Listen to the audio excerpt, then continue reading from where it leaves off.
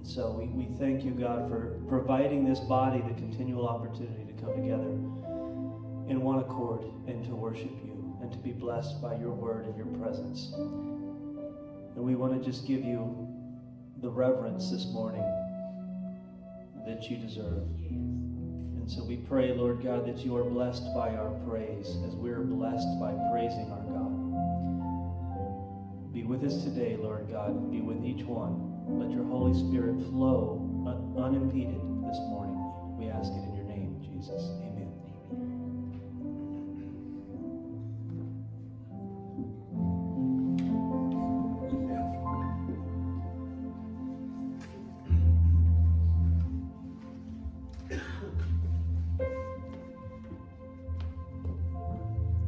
Okay, let's start off with Because He Lives.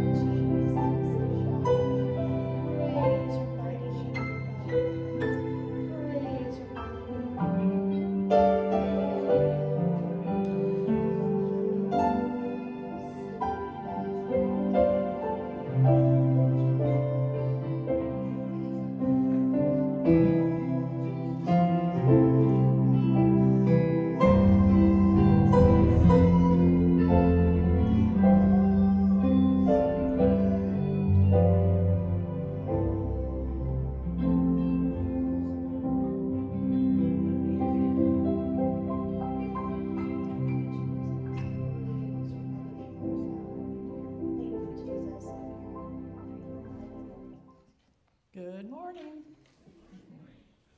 A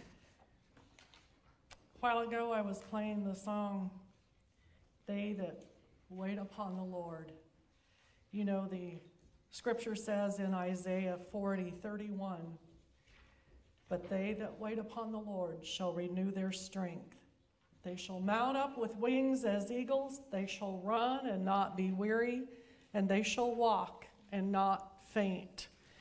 And this morning, I'm going to dig in a little bit to explore the how, the when, and the why of waiting on the Lord. It's probably the single hardest thing that we do. To be still, to be calm, to be quiet, and to be patient. Wait on the Lord prayerfully. Father, we ask that you would anoint this message this morning. God, that you would clarify it in my mind, clarify it in our spirits, Lord, and pique our ears to hear your word. We give you praise and glory and honor, for all things come from you, Lord. All good things come from our good Father. In Jesus' name, amen. And if you would turn to the book of Psalm, chapter 27, we're going to look at three different passages of Scripture. And the first is in Psalm 27.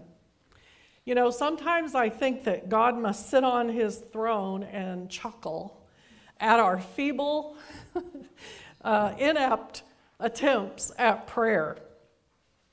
Our humanness and our inabilities make us utterly and completely dependent on Him. But take comfort, because we are in good company in this. Jesus Himself said in the scripture in John chapter 5 and verse 30 that He could do nothing by Himself unless He sees His Father do it, and He does it also. So likewise for us, we're going to look at how prayer solves big things for believers.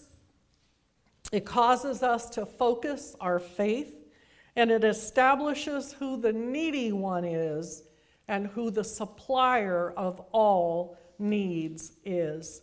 So in this passage in Psalm 27, David is seeking the Lord for urgent answers in prayer. And he is stating facts about who God is. He says, He is my light. He's my salvation. He's the strength of my life.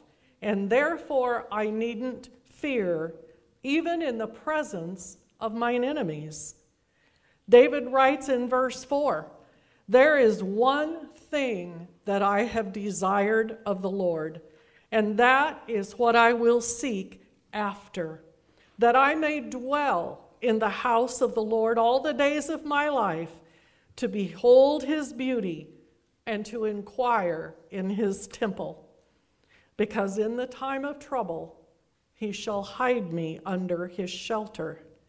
In verse 5, for in the day of trouble He will hide me in His shelter, in the secret place of His tent He will hide me. He will lift me upon a rock, for in the day of trouble He will hide me in His shelter, and in the secret place of His tent He will hide me. He will lift me upon a rock. I will sing and rejoice and be glad, and my head will be uplifted. Verse 8, when thou said, seek ye my face, my heart said unto you, I will seek your face. In the margin of my Bible, in this passage of Scripture, right under verse 8, I wrote on February 2005, I didn't put the exact date, but the month and the year, that the Lord gave me a song based on this verse that I called, As I Seek Your Face. Dropping down to verse 13 and 14, David said, I would have fainted if it hadn't been for me believing and having hope and trusting that I would see the goodness of the Lord in this lifetime. So David concludes in verse 14, wait upon the Lord. Be of good courage and be strengthened in thine heart. And wait, I say, on the Lord. Some of the benefits of waiting on the Lord in prayer is that our heart is strengthened. Our courage increases, and we see the goodness of our Lord. Number 2 thing that we can do when we're waiting on the Lord, in addition to praying, is remain occupied for His kingdom. If you want to turn to John chapter 3, we'll start in verse 22. In this latter part of this chapter, the Gospel of John chapter 3, 22, we see Jesus and the disciples entering Judea. And verse 22 says, and He tarried there, or He waited there with them, and He baptized. And in the meantime, the disciples were also busy and occupied for the Lord. They were not just lazying around town, but they were about the business of converting sinners for the Lord. John went off to a further place than where Jesus went, because there was plenty of water there to baptize the new converts. But as he was there arose opposition. Here he is, waiting upon the Lord, busy for the Lord. occupying the time by converting and then baptizing the converts. And John's disciples, or his helpers, came to him, and they were arguing about the matter of purification of sin. Can you believe it? So here they are doing the Lord's work, and the people and the helpers are at odds with each other over these trivial, unimportant matters. If you look at verse 26, and they came unto John, and they said unto him, Rabbi, he that was with thee beyond Jordan, or Jesus, to whom thou bearest witness, behold, the same is baptizing, and all men are going to him. What shall we do? Oh my goodness, what a problem. But look at John's reply in verse 27. And John said, a man can receive nothing except it be given him from heaven. He pointed back to Christ, and he said, you've all heard me say, I'm not the Christ, but I'm the one that was sent before him. He that hath the bride is the bridegroom. He's saying the bridegroom is Christ. He has the bride, not me. But the friend of the bridegroom, which stands and hears him, what we might call our best man today, rejoices greatly because of the bridegroom's voice, his happiness. This, my joy, therefore, is fulfilled. It was enough for John to be a part of the whole kingdom of Christ being born at this time, going before Christ. There was no faction or contention between Jesus and John, but his disciples didn't understand, so he let them know that John fulfilled his purpose in waiting on the Lord. And verse 30, John's famous words says, and he must increase, and I must decrease. And he who believes on the Son, not on me, on the Son, shall have everlasting life. But he who believes not will see the wrath of God. John's destiny was made clear to the world in Luke chapter 1, verse 17. And he shall go before him in the spirit and power of Elijah, to make ready a people who will be prepared for the Lord. So he redeemed the time, John redeemed the time, continually working for his friend, the bridegroom, the Lord, by converting and baptizing as many as he could while he waited on the Lord. And number 3, finally, this is my last point of these ways to wait upon the Lord in obedience and expectation for the promise given. If you want to turn to the book of Acts, 1st chapter.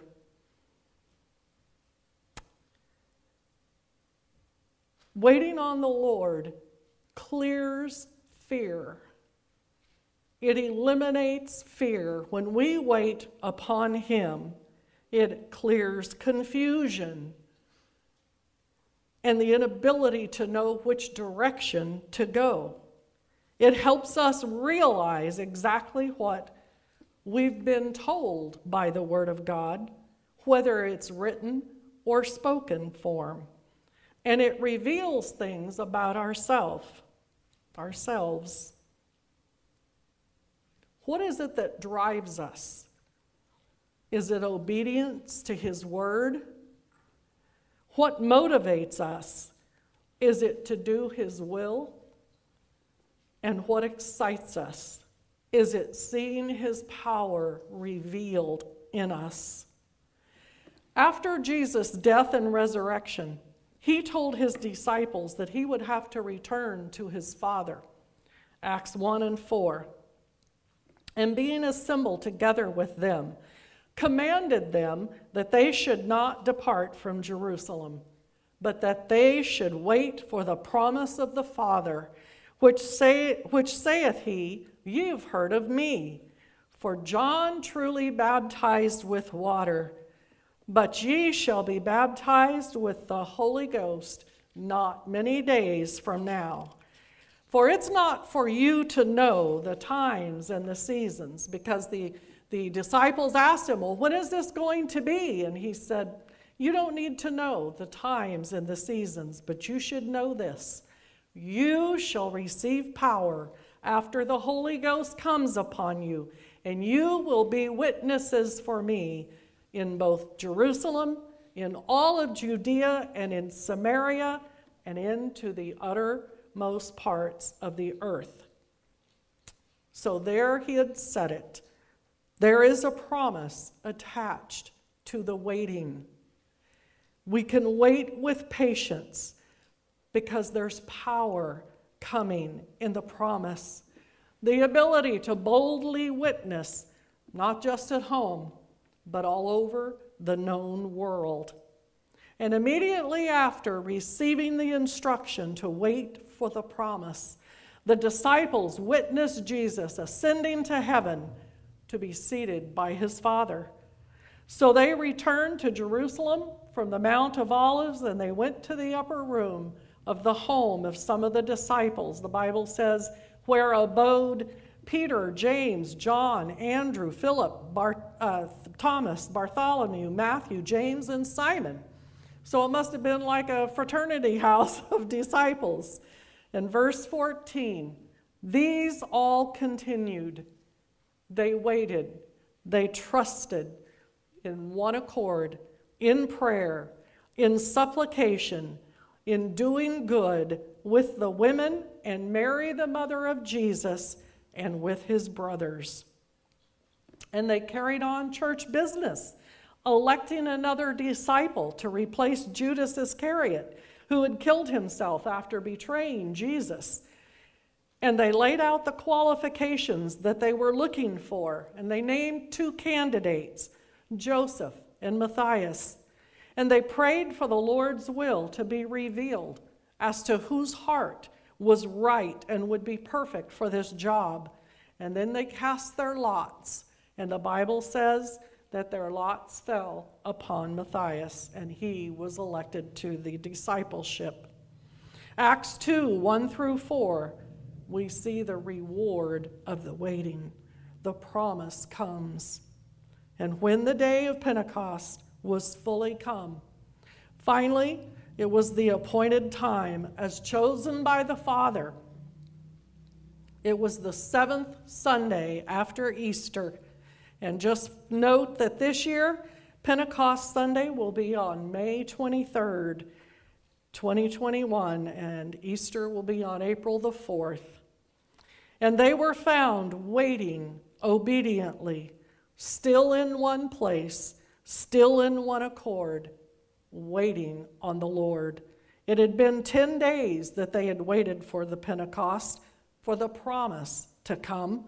And they didn't even know what they were waiting for, but they knew it would be good. And suddenly, there came a sound from heaven as of a rushing mighty wind, and it filled all the house where they were sitting. And there appeared unto them cloven tongues as of fire, and it sat upon each of them. And the Bible says they were all filled with the Holy Ghost, and they began to speak with other tongues as the Spirit gave them utterance. In verse 16, and Peter stood up again. He's the one that held the business meeting. And now he's standing again, and he proclaimed, O my fellow Jews, you devout men of Jerusalem, these men are not drunk as you suppose, but this is that prophecy that was spoken of by the prophet Joel, the promise. And it shall come to pass in the last days, saith God, I will pour out of my Spirit upon all flesh, and your sons and your daughters shall prophesy, and your young men shall see visions, and your old men shall dream dreams. And on my servants and my handmaidens I will pour out in those days of my Spirit. Yes, the promise came while they were obedient and patient and were waiting upon the Lord.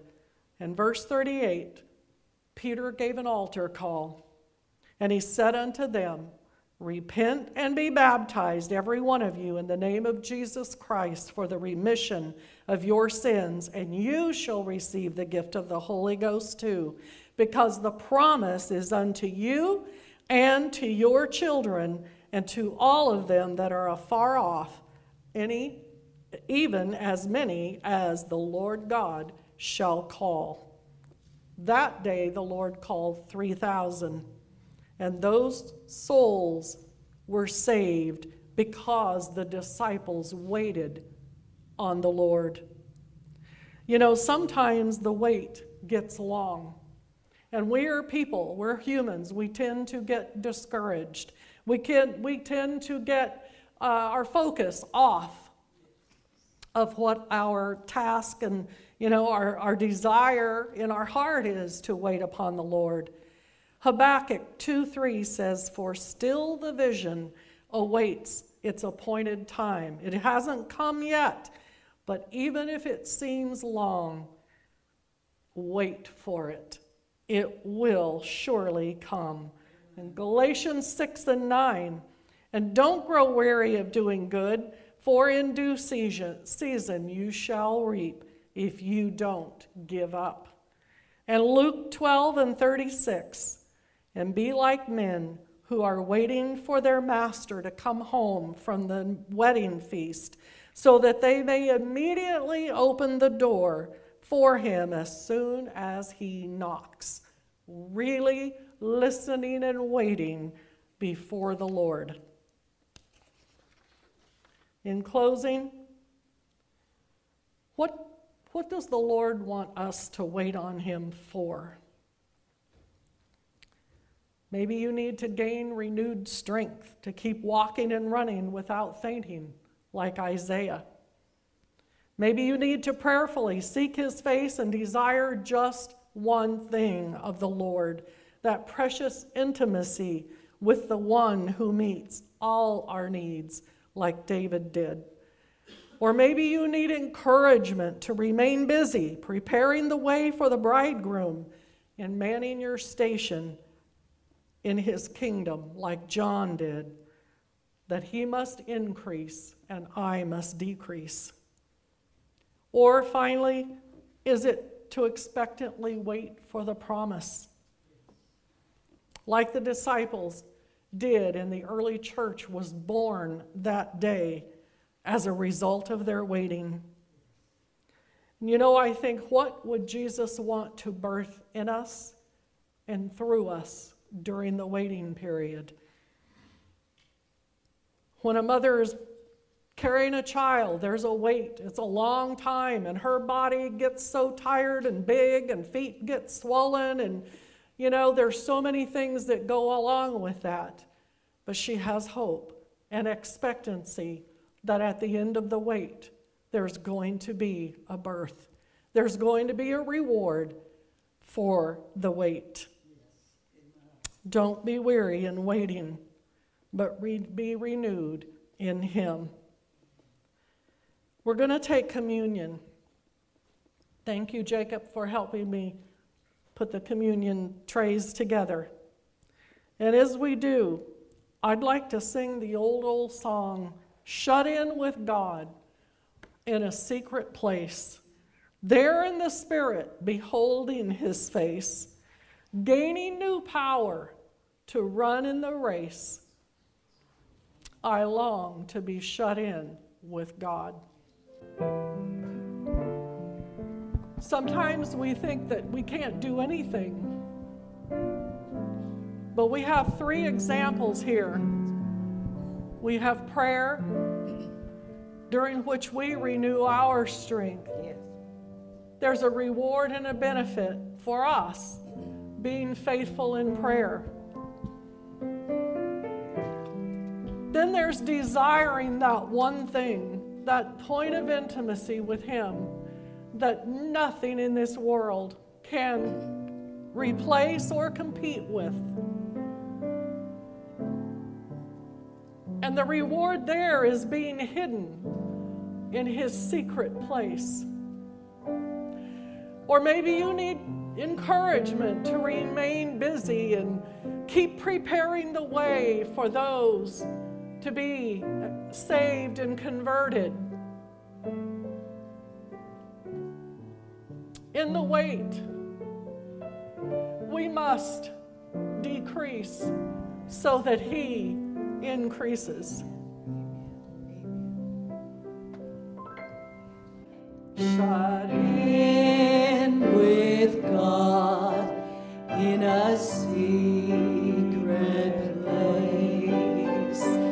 There in the Spirit, beholding at his face, gaining new power to run in the race.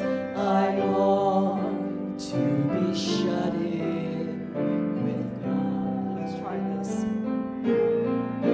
Shut in with God in a secret place. There in the Spirit, beholding his face, gaining new power to run in the race. How I long to be shut in with God. Shut in with God in a secret place. There in the Spirit, beholding his face, gaining new power to run in the race. How I long to be shut in with God. Father, we ask this morning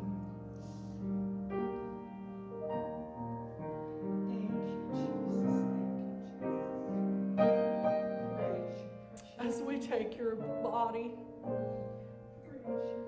that was crushed for us, Lord, that you would reveal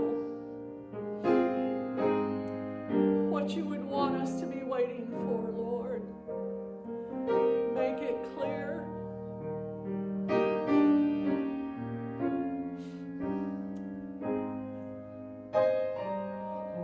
Oh, Jesus.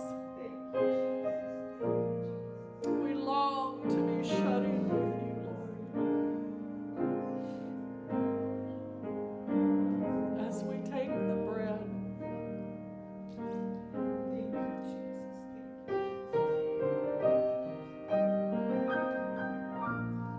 and Lord,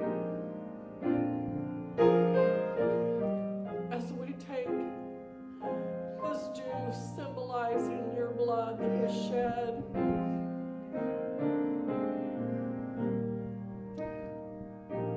reveal your face to us, Lord, as we wait.